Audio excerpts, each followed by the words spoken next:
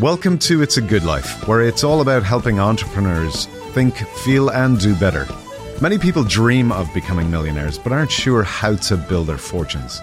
In today's replay, Brian shares what he's learned on his journey, including the one decision he made when he set out to increase his wealth.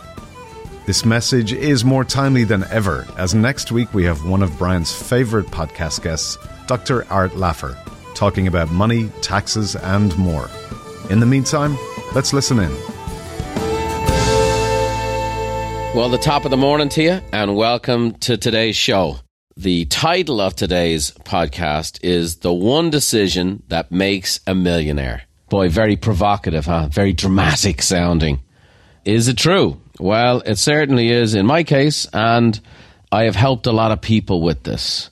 Years ago, we had the Irish television network, RTE, fly out and spend a few weeks with us, and they did kind of a documentary on myself and the business of Buffini & Company. And they kind of nicknamed me the Millionaire Maker.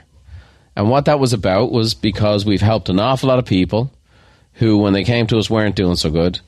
And after a number of years with us and putting them on the right path, all these people had reversed their fortunes. And we've done this with thousands and thousands of people who have increased their net worth and become millionaires. And so this is not just something I've studied. This is not just something I've read about, which I have. This is something I've lived in my own life. I've been a millionaire since I was 26 years of age. And I don't really ever talk about that. I don't know if I've ever even said that before.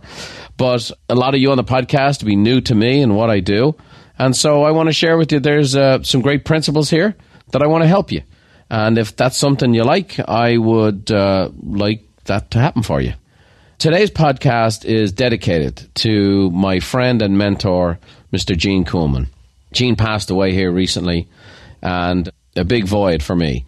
Gene was like a second father to me over here in America. We met almost 30 years ago. Gene was a mentor. He was my business partner, and we did a lot of stuff together. He was the one who introduced me to the concept of what I call mailbox money, where you grow your net worth and your investments to such a degree that to make your income, all you got to do is walk down to your mailbox. And I'm going to show you some things today that can help you do that. Gene and I did a lot of investments together. We did a lot of real estate together. The investment real estate is what Gene and I did first, and then I got into the real estate business as an agent. But it was predominantly because of my interest in investing in real estate as a principal myself. And so that's how I started my career, and then it became something more than that. And then that turned into something more than that again with a coaching company. So today's message is to the great Gene Kuhlman. I miss him greatly, but I'm going to share some of the things he taught me to you today, and some of the things that I've applied certainly in my own life. Before I get kind of into investing and the whole process here, we have to understand that the culture's view towards money, the typical person's view towards money, what's promoted on TV, what's marketed, is not a formula for success financially. The culture's view is success, economic success, is the ability to buy more stuff. And then typically people then have to go work much harder to go and afford the things that they bought. And typically people are paying for that which they can't afford just yet, so they're paying with future earnings. They're paying with future interest expenses, and they're on the wrong side of it. You know, the great Albert Einstein said, imagine this, he said, the eighth wonder of the world is compound interest. And he said that those who understand it receive it, and those who don't pay it. So when you're on the wrong side of the eighth wonder of the world, mathematically, there's a problem. It's a wonder, and people are always wondering how to get out of debt. Well, the first thing before we get into investing and how to go build a fortune is that you have to first go to work, you build your business, you do the things you need to do.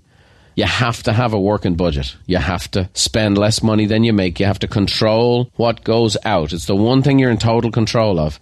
You have to control what goes out. And then if you will do that, then you can earn more than you are currently spending. Then you can create what's called a surplus. And most people, today, and the labels and how judgmental the culture's become, and I mean that from a standpoint of the vitriol online and social media. like something like a millionaire. That phrase itself can mean bad things to people. We have classifications for people. You're a 1%er. You know, I may do a podcast on that one day, but I think people would be shocked to find out what a 1%er is and how most people who even would resent the term 1%er would actually, when it's analyzed, they might actually find that they'd actually like to be that person. So we have all this nonsense, to be honest with you, around money. So let me just talk to you today about something that might interest you. Maybe you don't like the idea of being rich. Maybe you don't like the sound of the word millionaire. But maybe you like the idea of having a fortune. And that's what I'd like to help you do. And I built my fortune, and my fortune's allowed me to do a lot of great things for a lot of great people, including myself and my own family. So we work hard, we work in our business, we make it grow, we control the expenditures, we create a surplus, and then the surplus we ultimately use to turn into the fortune. That's kind of what I'm talking about today. And I know full well that the majority of people listening to this today may have some financial difficulties or challenges, but I want to paint a picture of where you can get there. If the son of a house painter from the south side of Dublin can build himself a fortune 30 years ago and build it up and create it that it becomes generational, without being the smartest guy in his school, without all the different advantages. I came to America, I got run over by a car, again, in and out of hospital and lots of bills, and had a kind of a tough start. And I built a fortune. Well, by golly, anyone listening to this can. So let's take a look at the State of the Union. So the average retirement age in the United States right now is 63. So the game's changed. It used to be 50, then it went to 55. Now the average person is retiring in America at 63. Now, how are they doing? Well, the median saved amount for retirement in America today is $17,000. So these are working age people all the way up to the time of retirement. The average amount saved is 17 grand. So it means most people are not in a position to retire, obviously, with $17,000. 1 in 3 people has saved $0 for retirement, according to Money Magazine. Now, I want you to think about this. The United States is the richest country in the history of humankind. The per capita income, the per capita net worth of Americans is the wealthiest country in the history of mankind on this scale. The poor in America are in the top 20% of earners worldwide. So a poor person in America is considered a rich person by world standards. And the richest country in the world, 1 in 3 people have no dollars available for retirement. There's something wrong there. I like to say we're spending money we don't have on things we don't need to impress people we don't know. The average savings is $4,400. 73% of Americans have less than $1,000 in savings. And the average household debt in the United States for a household now, which would be multiple people, is $132,000. So 63 is the average age of retirement, 17 grand.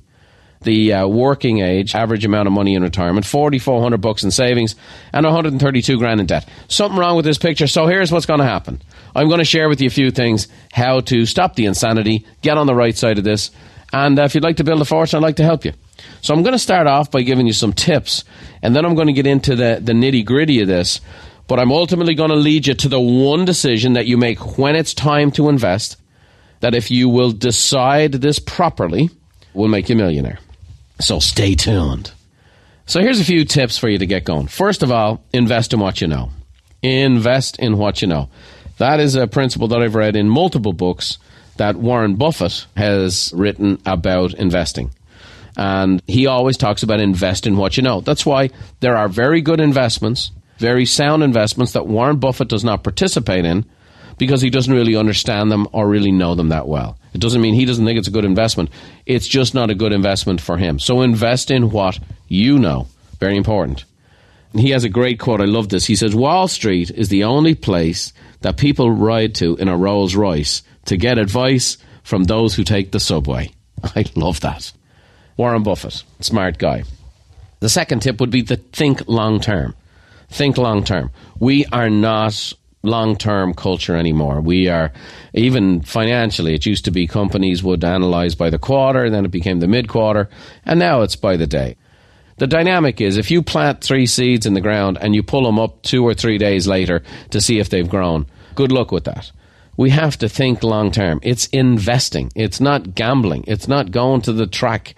It's not going to the casino.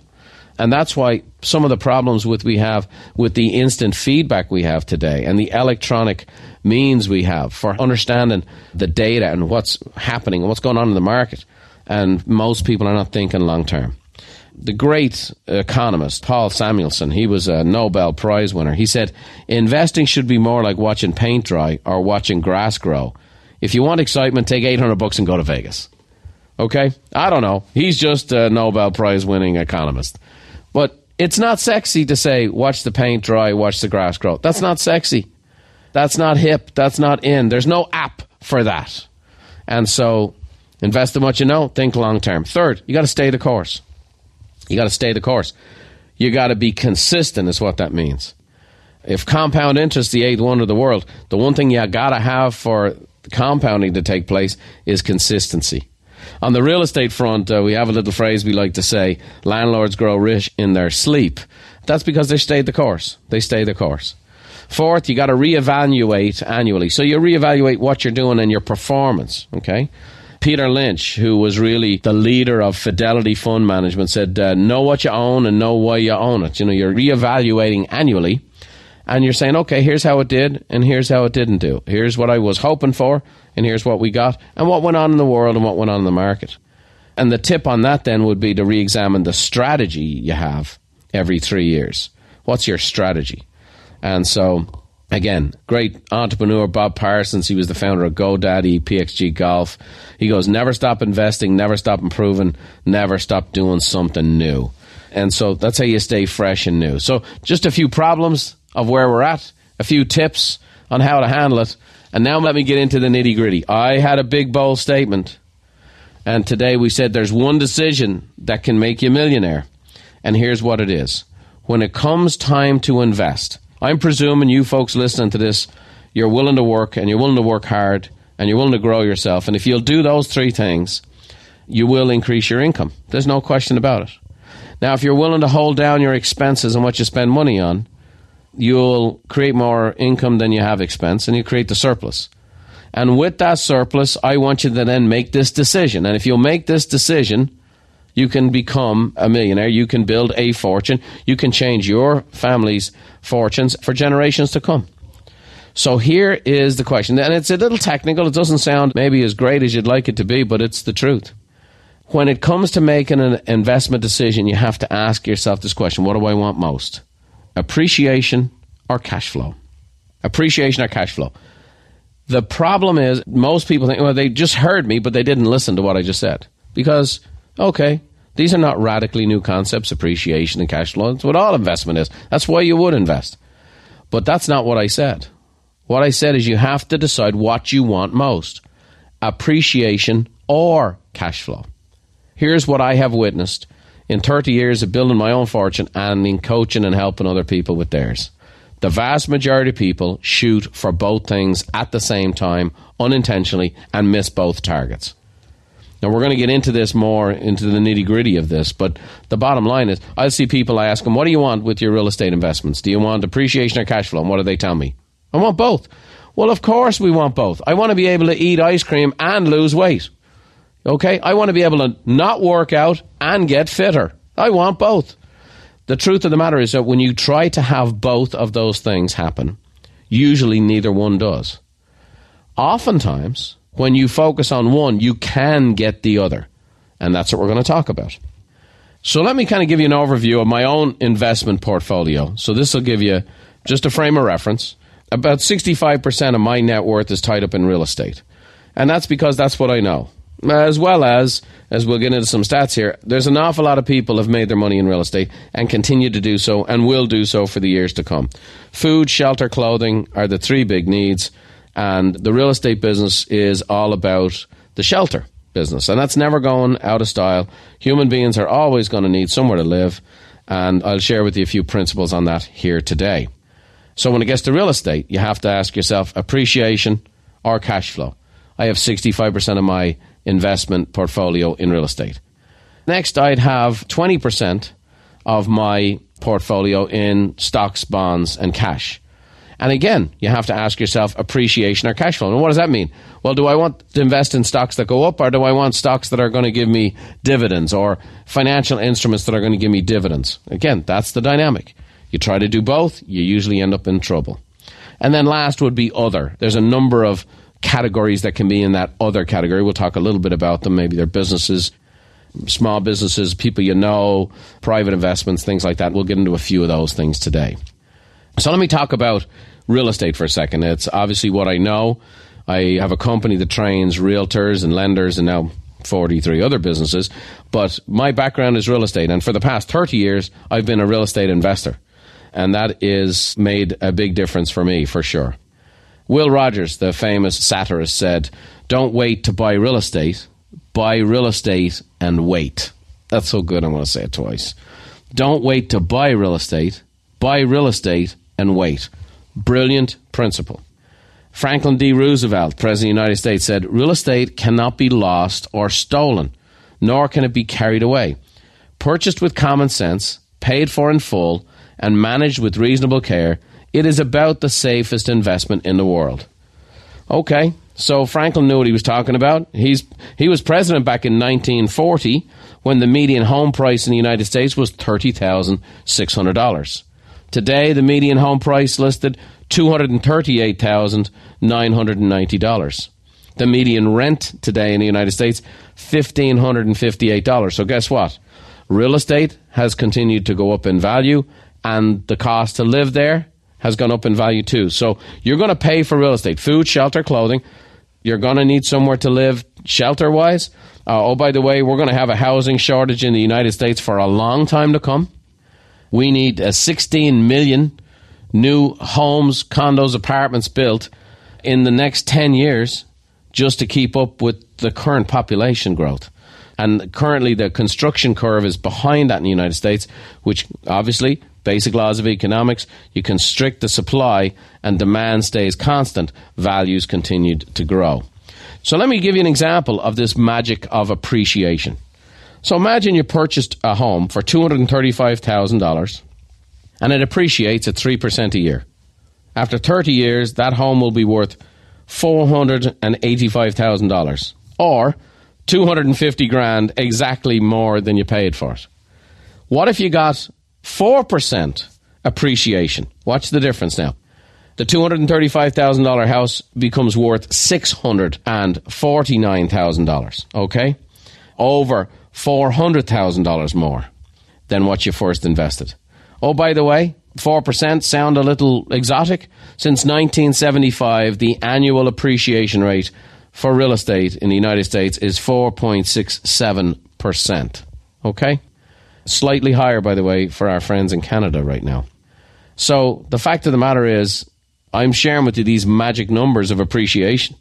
Again, Will Rogers, don't wait to buy real estate and wait. Well, 30 years seems a long time. It's a long time to a millennial.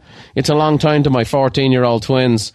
But for those of us who are a little longer in the tooth, 30 years has seemed to have gone by very quick. I've been in real estate and I've been in America for 30 years. And as I sit here today, as well as I've done in real estate, I have one regret. I wish I'd have bought more. But I ain't done yet. They're not putting me out to the pastures yet. I'm still buying real estate today. Andrew Carnegie was at one stage the wealthiest man in all America. He said 90% of all millionaires become so through owning real estate. More money has been made in real estate than in all industrial investments combined. The wise young man or wage earner of today invests his money in real estate. Well, that quote is almost 100 years old. I would say it's still appropriate today, and it'll still be appropriate 100 years from now. Another famous man, Mark Twain, said, buy land. They're not making it anymore. So, true enough. And he used to go to Hawaii all the time, right to Volcanoes National Park, which is the one place in the world they actually are making more land. So even then, Mark was an optimist about real estate. It just pays off, just so you know. And again, if you're a younger person listening to this, or you've had a correction in life or a major adjustment in life and you're currently renting, I challenge you to try to become a homeowner. Every 3 years, the Federal Reserve conducts a survey of consumer finances in which they collect data across all economic and social groups. And they just brought out a survey that showed that the average homeowner's net worth is 36 times greater than that of a renter. And that survey came out in 2014. Lawrence Yun is the president of the National Association of Realtors, and he's projecting that gap will have gone from 36 times to 45 times. So that gap is widening, and it's accelerating at a faster pace. So if you want to get ahead in life, buy a home. Buy a home. It's always a great thing. Because there's 4 powerful things that investing in real estate can do to make you a millionaire. Appreciation, obviously. You have the ability to pay down the loan. In the US and in other countries, there's tax benefits for owning real estate. And if you hold it long enough and it appreciates well enough, then you'll also get some cash flow benefits. So appreciation, paying down the loan, tax benefits, and then cash flow. So think about it. You have an asset that you can live in that goes up in value. The mortgage can go down. And then maybe you'll buy another house and keep the one you started in, keep that as a rental, keep paying it down, and then one day it's paid off, and now the rent becomes income. That's the way to do it. That's been going on for a long, long time. So, appreciation in real estate, let's talk about that, and then we'll talk about cash flow in real estate. So here's a couple of principles for you. And again, I know a lot of you are driving around, so listen to this several times. Don't be taking notes while you're driving, please. I want you to stay nice and safe. Listen to it a couple more times, or mark the spot where I'm talking about this. So here's the principles for appreciation. First, what has appreciated in the past? Now, this is about 95% ironclad. Sometimes there are circumstances that lead to unusual appreciation. So, for example, they start converting the oil sands in North Dakota, and they have never had that technology before, and they're able to process oil in a different way than they ever did, and all of a sudden valuation in that area just explodes. Okay, that's where the 5% comes in. That's a little bit of the gold rush mentality. You might be able to be part of that one day or not. I just wouldn't bank my family's fortune and my future on being able to find that gold rush principle. So when I'm looking for what's going to appreciate in the future, I look to what's appreciated in the past. And you go, my gosh, but it's expensive to get in. I'm sure it is. I'm sure it is. Markets like San Francisco or New York and London and Toronto, Washington, D.C., these cities that were very expensive in the past that have appreciated, they're going to appreciate in the future. Okay? The other dynamic for an appreciation rule, you have to consider your age. If you're, let's say you're 85, I might not make a ton of investments for appreciation, okay? Because appreciation takes time. And you have to be able to weather times when it goes up and it goes down. Because nothing goes up on a straight line. It goes up and down, but overall it goes up. Obviously, we know this, but I'm going to say it anyway, location is key. You know, they always give you the 3 keys to real estate: location, location, location. The reason that's true is because the key locations, or the sought-after locations, are what have appreciated in the past. And so location is key. And then your mindset must be that 10 years is a minimum hold.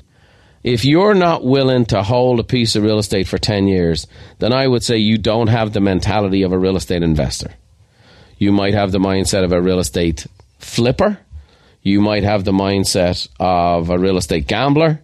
You're going to try to play the game. And people who try to play the game lose the game. Real estate is not a liquid asset. You can't get in and get out of it effortlessly. There's lots of fees and expenses involved. It usually takes time to move it.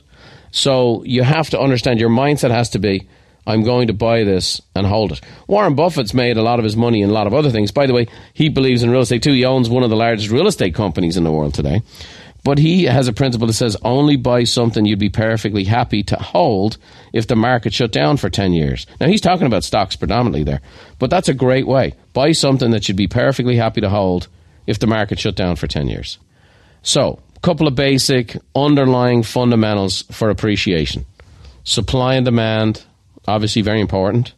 Real estate is very much connected to employment. And it's not just the volume of employment, the employment rate, but it's also the quality of the job. So, for example, if you have, low levels of unemployment, but also not a lot of growth in income for people's employment, you'll find that appreciation rates will slow down. Basically, housing is a big deal to people, and they will always make sacrifices for it. But if somebody's income hasn't gone up in a long time, that means they can't afford more for a house or for their housing or for their rental situation. And so the quality of employment is very, very important. And then what are the economic threats? What are the economic threats? I'll talk a little bit about it. I've owned everything you can imagine when it comes to real estate. So I started out with single-family properties that I bought and fixed up and sold. I have bought duplexes, fourplexes. I've bought apartment buildings. I've owned a hotel. I have purchased storage units. I was in storage. I had thousands of storage units. That's another real estate investment. So again, I've been on a lot of different sides of the real estate game, if you will. And, you have to take in these different dynamics. So, for example, in the storage unit business, the storage units are typically used when people have a change in life, when they're moving, when they're transitioning, either transitioning up, out, or down. So, for example, storage units do well near military bases and near college campuses and things like that.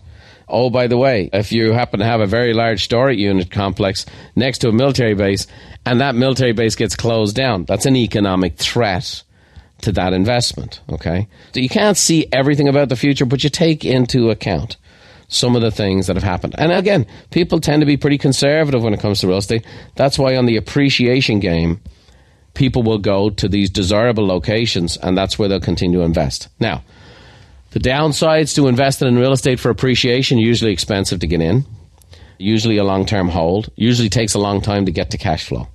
And so you have to be prepared for that. But ultimately, those things can be very, very valuable decisions. The dynamic of cash flow is a totally different business and a totally different application of buying real estate. So I would say to this, obviously, you have a lot of zip on your fastball, you got a lot of energy, and you got a lot of years in front of you. Buying real estate for the purpose of appreciation is a very smart move, and holding on. And it's a grind, and it's not sexy, and it doesn't always advance the way you'd like. And sometimes you got to fix the plumbing and fix the electrical and you replace the roof, and there's things to do. There's costs involved. So it's not this runaway train win. It's a long-term battle. But if you do it right, by golly, you can end yourself up in good sorts. The days are long, the years are short. That's true in two things in my life: raising kids and holding real estate. That's what I'd say to you. Now, cash flow is a different dynamic, okay? And cash flow real estate is a business. So you're talking about owning real property to rent it out to others. You have to do it in such a way that what you're getting from rent is going to more than compensate for the expenses of maintaining and managing and any debt service you have on the property.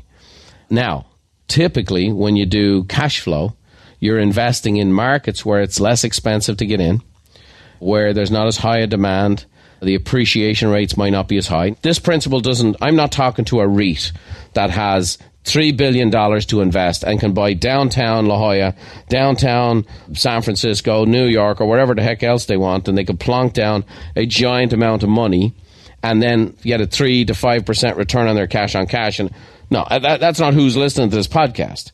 So I'm talking to the typical person here today who's grinding it out, wants to change their life, and has a business or a job, and they want to advance themselves. So cash flow, you can definitely do cash flow, but cash flow is typically in, I would say, less expensive regions or cities or towns where it's easier to get into.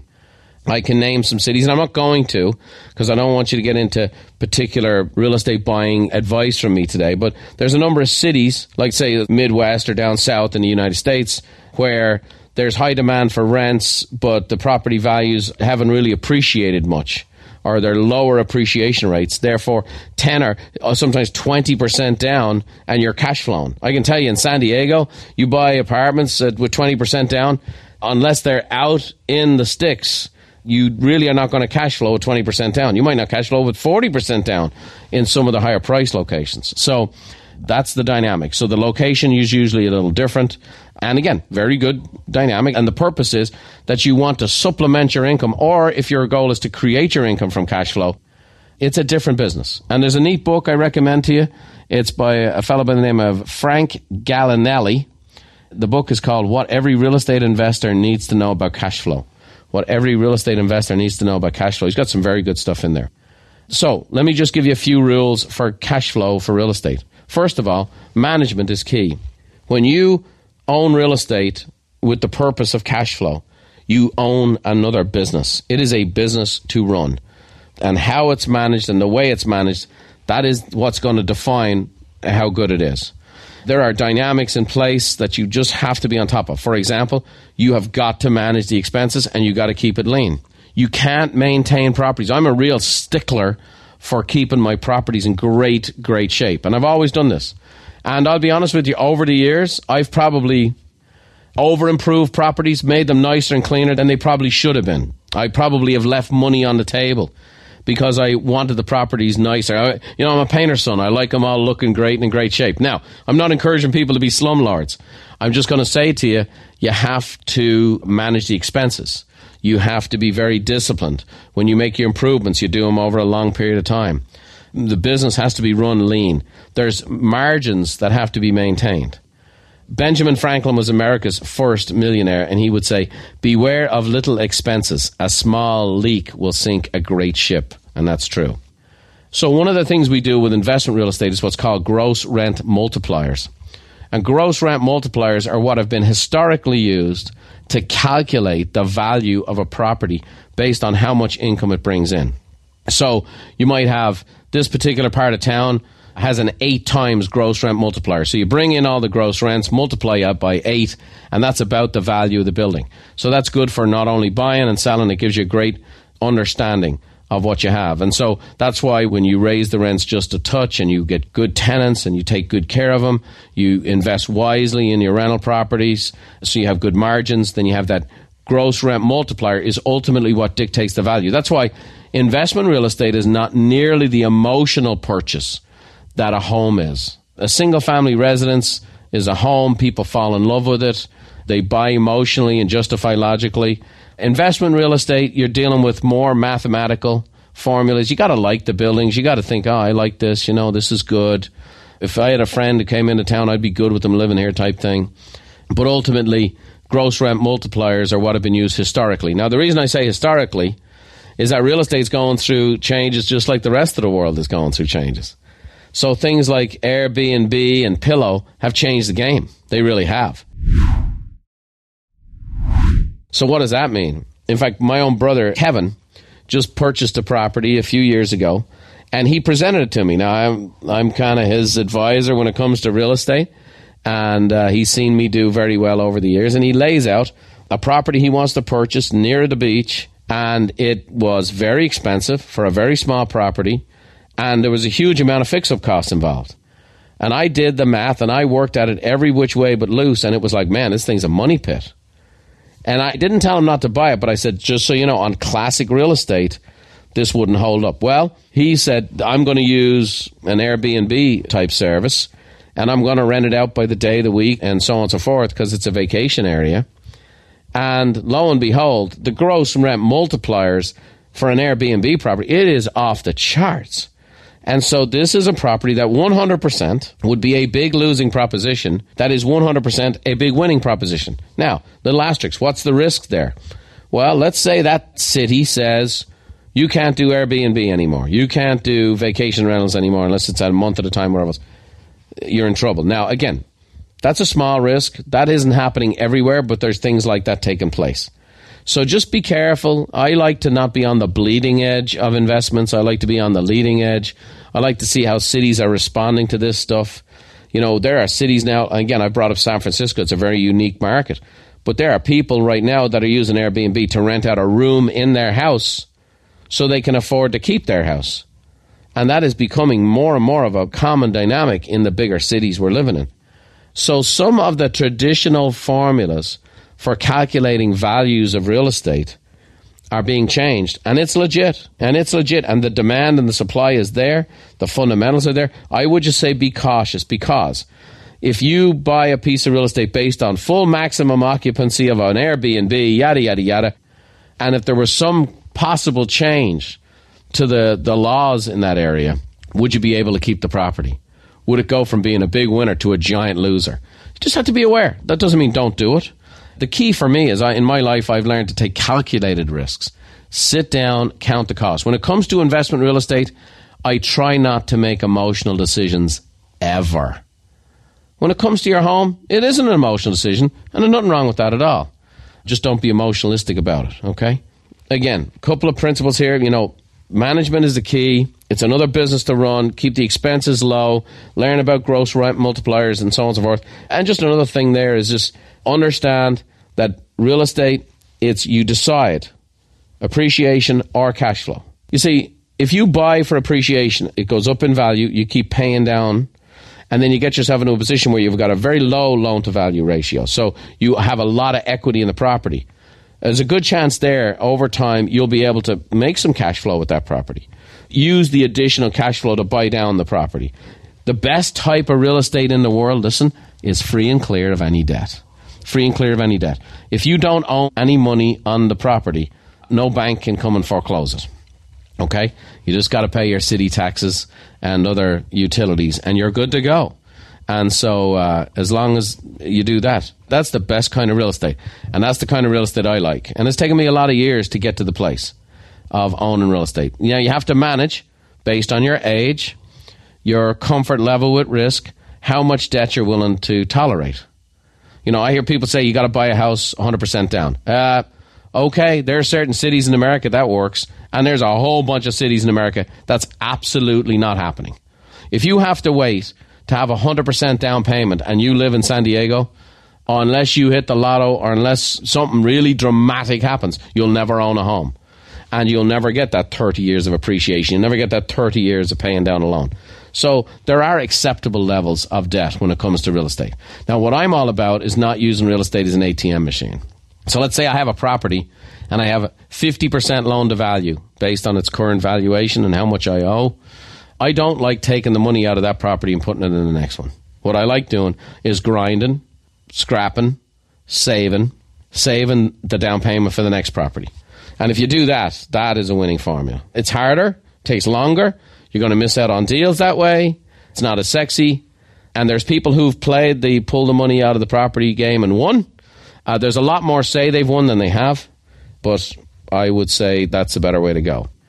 At the height of the real estate boom in the middle to late 2000s, there were 28 television programs to buy, fix, and flip real estate. At one stage, they went down to just one, and now they're back on TV again. You see it a lot. And it's kind of exciting. I love buying real estate and fixing it up. I love it. I would say as a hobby, as a pastime, as a person, it just, my personality comes to life when I have a piece of real estate that I buy and I fix it up and make it better and more valuable. I just love it. But I will tell you this, there's a heck of a difference between buying, fixing and holding and buying, fixing and flipping. And I've been on both sides of this. And so in my early career, when the market was good, I did a lot of buying and fixing and flipping to get myself a nest egg together.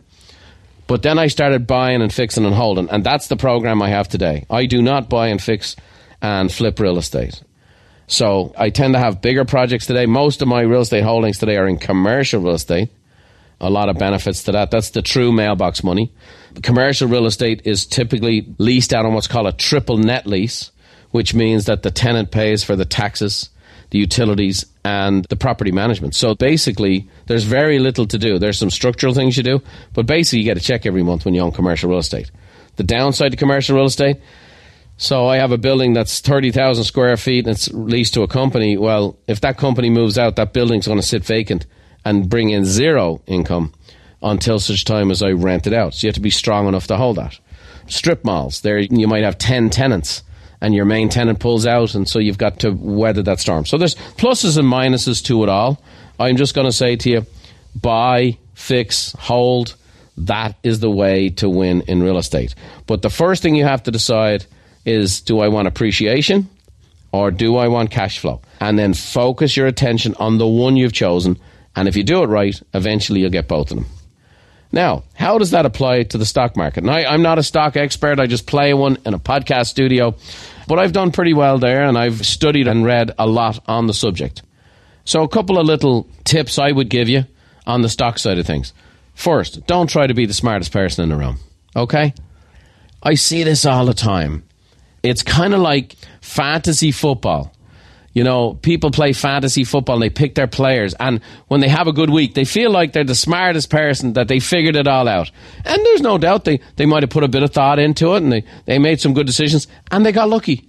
There's a great quote that says, if you're the smartest person in the room, they're in the wrong room. I will say that. Henry Ford, one of the most successful men that ever lived, was once on trial. It was an industrial trial, and the prosecutor said, Henry Ford, you might be the dumbest man in America. And Henry was often referred to as a real simple kind of character. And he said, you might be right, but I have surrounded myself with some of the smartest people of all time. And that's why we still know Henry Ford's name and can't tell you who the prosecutor was 60 years later. So the principle here is invest, don't trade. Okay?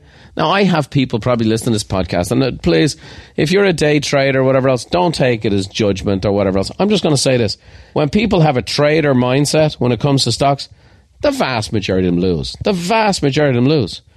And it's this gunslinger type mentality, and it's really, to be honest with you, it's no different than gambling. I think there's more fun to go and watch a horse run around a track and put your money on it than there is for you to try to figure out what is going on the trade standpoint. Now, I have met traders who do very well, but they typically are traders like in the Chicago Board of Trade, where they're commodity brokers. And they've made a lot of money trading with other people's money. And they make money if it goes up, and they sometimes make money if it goes down, and so on and so forth. But those are the people I've seen make money with trading. When it comes to stocks, invest. Boring old dollar cost averaging. Blah, blah, blah. Okay, every insurance seminar that'll put you to sleep and have you reading, the back of your eyelids. Dollar cost averaging means you buy on the up, you buy on the down, you chip away, chip away, chip away. Things like retirement assets like 401ks and IRAs and things like that are retirement instruments. And you just chip away and chip away and chip away. And I have people working for me that are millionaires. I have people who are on their way to be millionaires. I'm a 21-year-old business. I have people been with me a long time, and they have hundreds and hundreds and hundreds of thousands of dollars accumulated, and they were making a decent salary. They've saved their money so they could live on what they were making, and they've allowed this retirement piece to come along, and now here they go. And it's grown, and it's grown. It's grown tax deferred, and the earnings are growing tax deferred, and they're moving and moving and moving, and by golly, they're winning. And yet, it's kind of the hare and the tortoise. And here comes the tortoise winning the race. And the tortoise always wins. Warren Buffett, again, I'm going to quote him a lot. He's considered the greatest investor in the world. Here's the thing. When people at the top of the ladder tell you how they got there, listen, that's what I do. I'm not the smartest guy in the room. I'm Irish. God created alcohol to stop us taking over the world. That's the truth.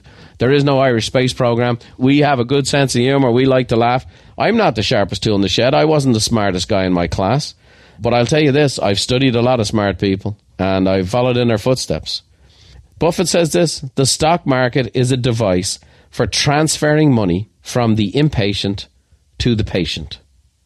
I'm going to give you that one again.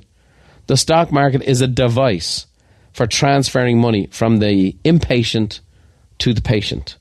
You become impatient with your investments, and you are in the process of transferring your money to somebody else. Buffett doesn't analyze the success of an investment until 5 years has gone by. Powerful stuff. The landscape is changing a little bit with stocks, by the way. Tony Robbins recently wrote a book on money, some really good stuff in there, and boy, he was getting barbecued online by people talking about, because he brought up the fact of like mutual funds and the future demise of mutual funds, and he was just getting barbecued for this. Now, here's the thing. A lot of what he was saying was true. Now, the context that he was getting hit for was, how long is that going to take, and all these nuances that we don't have a lot of nuance in our discussions anymore. But the fact of the matter is the market has changed. The days of work hard, save your money, buy a mutual fund and hold on. I got to be honest with you, it's changing. It's changing. And there's financial people who've been around for a long, long time on radio and books and whatever else. That's been their advice for 25 years. It was good advice. It was very good advice for a long time. The market is changing. The market is changing. And so good, solid investment vehicles that have lower costs, that can either pay you a dividend, that's your cash flow, or you're investing for appreciation, that's a growth stock, then that's what you do. And that's what I've done.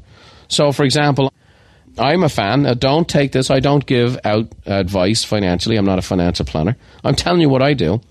But I like ETFs, which are exchange-traded funds. And these are funds that hold assets like stocks and commodities or bonds. And it trades close to its net asset value over the course of a trading day. And so I'll have investments in ETFs that are dividend funds, and I'll have like broad market funds that are growth funds. And that's what I do. Again, what I recommend you do is get some help. I have help. I have been working with a fellow by the name of Ben Stewart, who's up in Northern California, and he has his own business called Stewart Wealth Management, and he's a great guy that I've referred business to for years. I'm just letting you know his name because this is the guy that I use, okay? It's not a sponsor plug or any of those things you normally hear on a podcast. You know, I'm just coming to you straight from the shoulder. I study, I read, I do the analysis, and Ben Stewart's better at it than I am because he's doing it every day. And so I get the help of somebody like him because he's doing it every day, because guess what? I don't want to do it every day. I want to check in once in a while. I want to see how we're doing. We have a plan in place. Ben and I reassess the plan every year. We put a long-term strategy in place. We'll reevaluate the entire strategy every 3 years, just like I'm telling you. And it's done real well. And Ben is on top of it. He has his finger on the pulse. He's able to give me good advice. And he's there to serve me instead of serving himself. And because of that, I've referred him a lot of customers. So if you're listening to this and you're a financial planner, I got to share with you. Ben Stewart, I've sent him hundreds of clients over the years. And here's why. Because Ben has made it very clear my interests always come before his. He doesn't sell me the product that has the best commission for him, the best rate for him. He always tells me everything up front, why he's doing what he's doing, and we agree on it mutually. We partner up on this. And then when he has his recommendations, he calls me and lets me know. And that's how we've done business for over a decade and a half, and a long time to come, Lord willing. So I would just say to you again, make sure that you get some help. So the whole dynamic there, don't be the smartest person in the room. Invest, don't trade. I like things like ETFs, little old dollar cost averaging. But again, the principle gets into when you buy stocks, are you doing it for appreciation, which means I want these things to grow? If you're going to buy stocks for growth, you know, it's just a little more of a ride. So you got to be prepared for them to go up and down.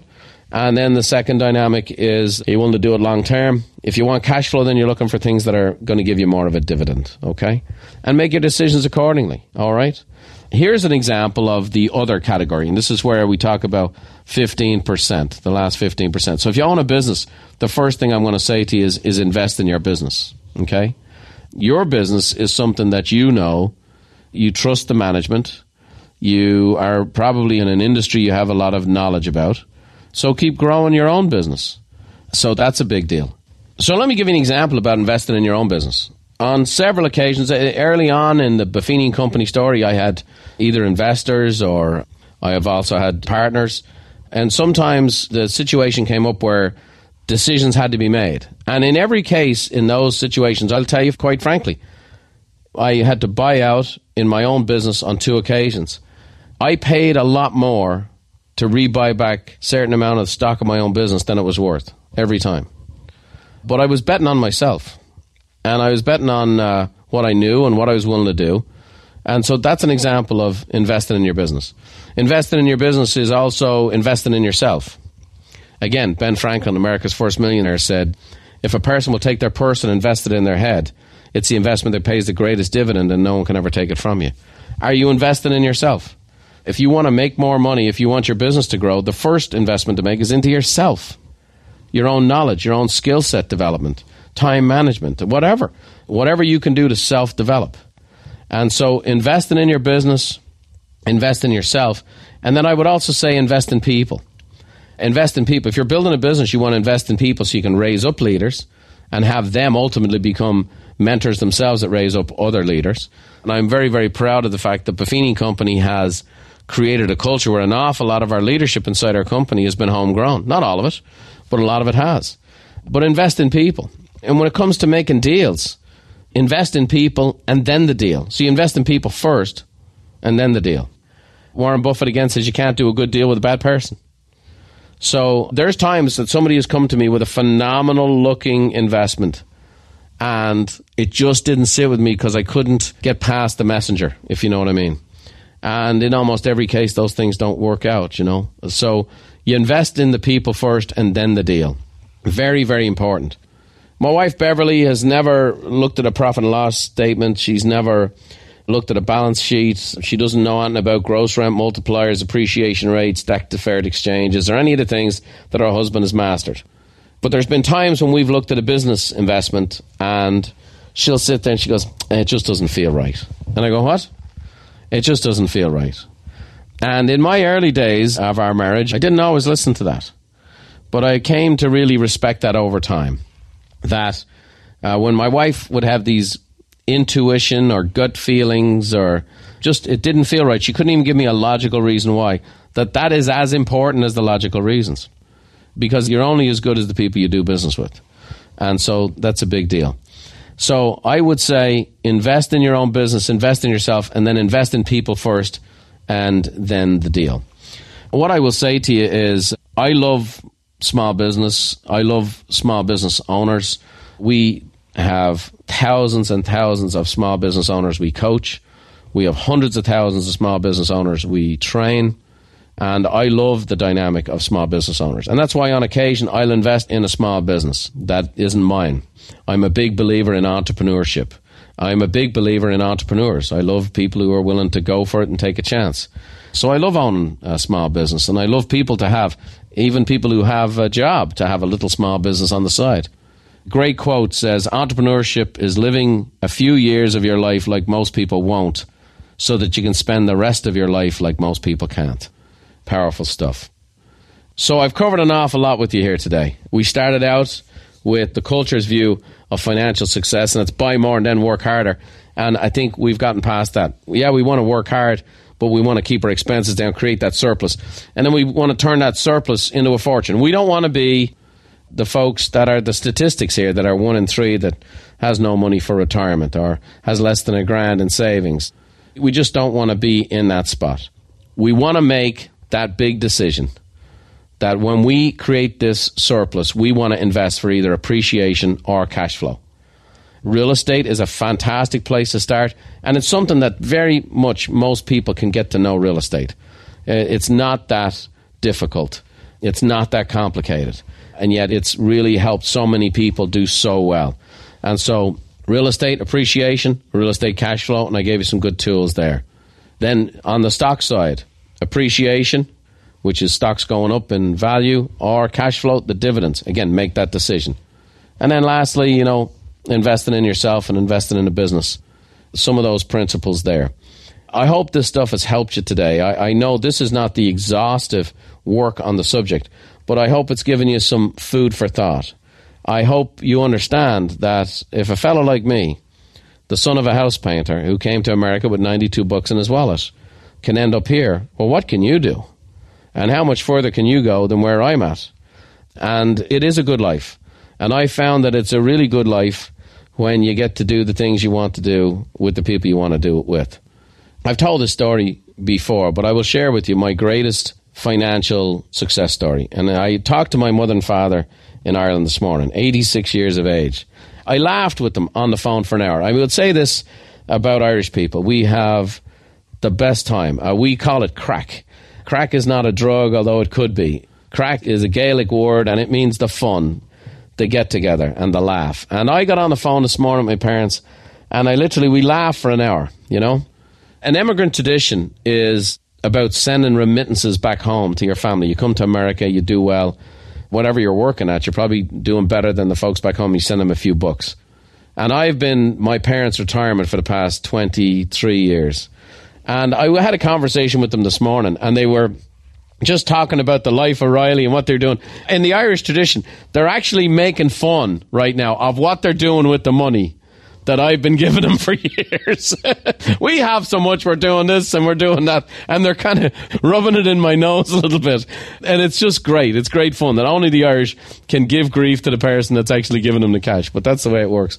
But, what a joy I've had for the past 20 years that my dad, the retired house painter, hasn't had to get up ladders and paint and do the work that otherwise he would have been forced to do, because I was willing to make a few decisions that changed my life. And I will tell you, for me, the great joy I have in my life is not owning jet airplanes and all the real estate holdings and all that stuff. the greatest joy I have in my life is that all 6 of my kids are pursuing their dream. Some of their dreams are more expensive than others. Some of them require more resources than others. I have one girl who's the 2-time US dressage equestrian champion, and her dream requires horses and barns and all of that stuff. Some of the other kids, not so much. But for my wife and I, we have the great joy that the fortune we built has been allowing our kids who are hard-working, they have the immigrant age mindset themselves, the chance to pursue their passion and what their dreams are. And that's my hope and prayer for all of you, that you would be in a position not to be rich and, showing off what you have and what you don't have or whatever else, but to be a person that can pursue your purpose in life, and that you can create an opportunity for those you love to pursue their purpose in life. Sound a little altruistic? Maybe, for some, but I got to tell you, it's the life I live every single day. Like I said, I'm no rocket scientist, but for the past 30 years, I've had a chance to live just a really, really good life by following some of these principles, all of these principles I've shared with you. And I made decisions along the way. And I made decisions about appreciation versus cash flow, and followed the formula. Didn't get caught up in the latest stock of the day. I didn't get caught up in the .com boom. I didn't get caught up in the trading boom. I didn't get caught up in buying and fixing and flipping at the height of the real estate market. I didn't get caught up in taking money out of real estate and buying the next one and buying the next one. I just didn't do those things. I stayed the course, steady Eddie. And here we are today. Here's an example of here we are today. I invested hundreds of thousands of dollars into this podcast studio, a state-of-the-art facility. And you know what? I have had as much fun doing this podcast as anything I've done in the last 30 years. I will tell you, I'm able to share whatever I have with you today, and whatever guests and people I'm going to interview here in the months and years to come. I'm able to do all this for you and have a staff of people here today in this studio and producing these shows because I took care of these things financially. And if you're blessed by this podcast or any of these messages, you're being blessed not by the person, but by a process of following these very disciplines I just shared with you. And that is the power of the economics. That's the power of building a fortune. Because along with it comes freedom, and along with it, it empowers you to follow your purpose and your passion without any strings attached. I don't need to receive a check from anybody. I don't need anybody to buy anything. I want to bless as many people as I can. So with that today, I hope you enjoyed today's show. And also, remember, our goal is to positively influence as many people as we can. So be sure to share the show with others. If you know someone who might not be a millionaire, why don't you share this podcast with them? If you know someone who's struggling a bit financially, why don't you share this particular podcast with them? If you know somebody who would like to grow and stop making big, bad mistakes with their finances, then why don't you share this podcast with them? So I hope you'll do that. And as I finish here today, I want to leave you with a little Irish blessing that my grandfather always said.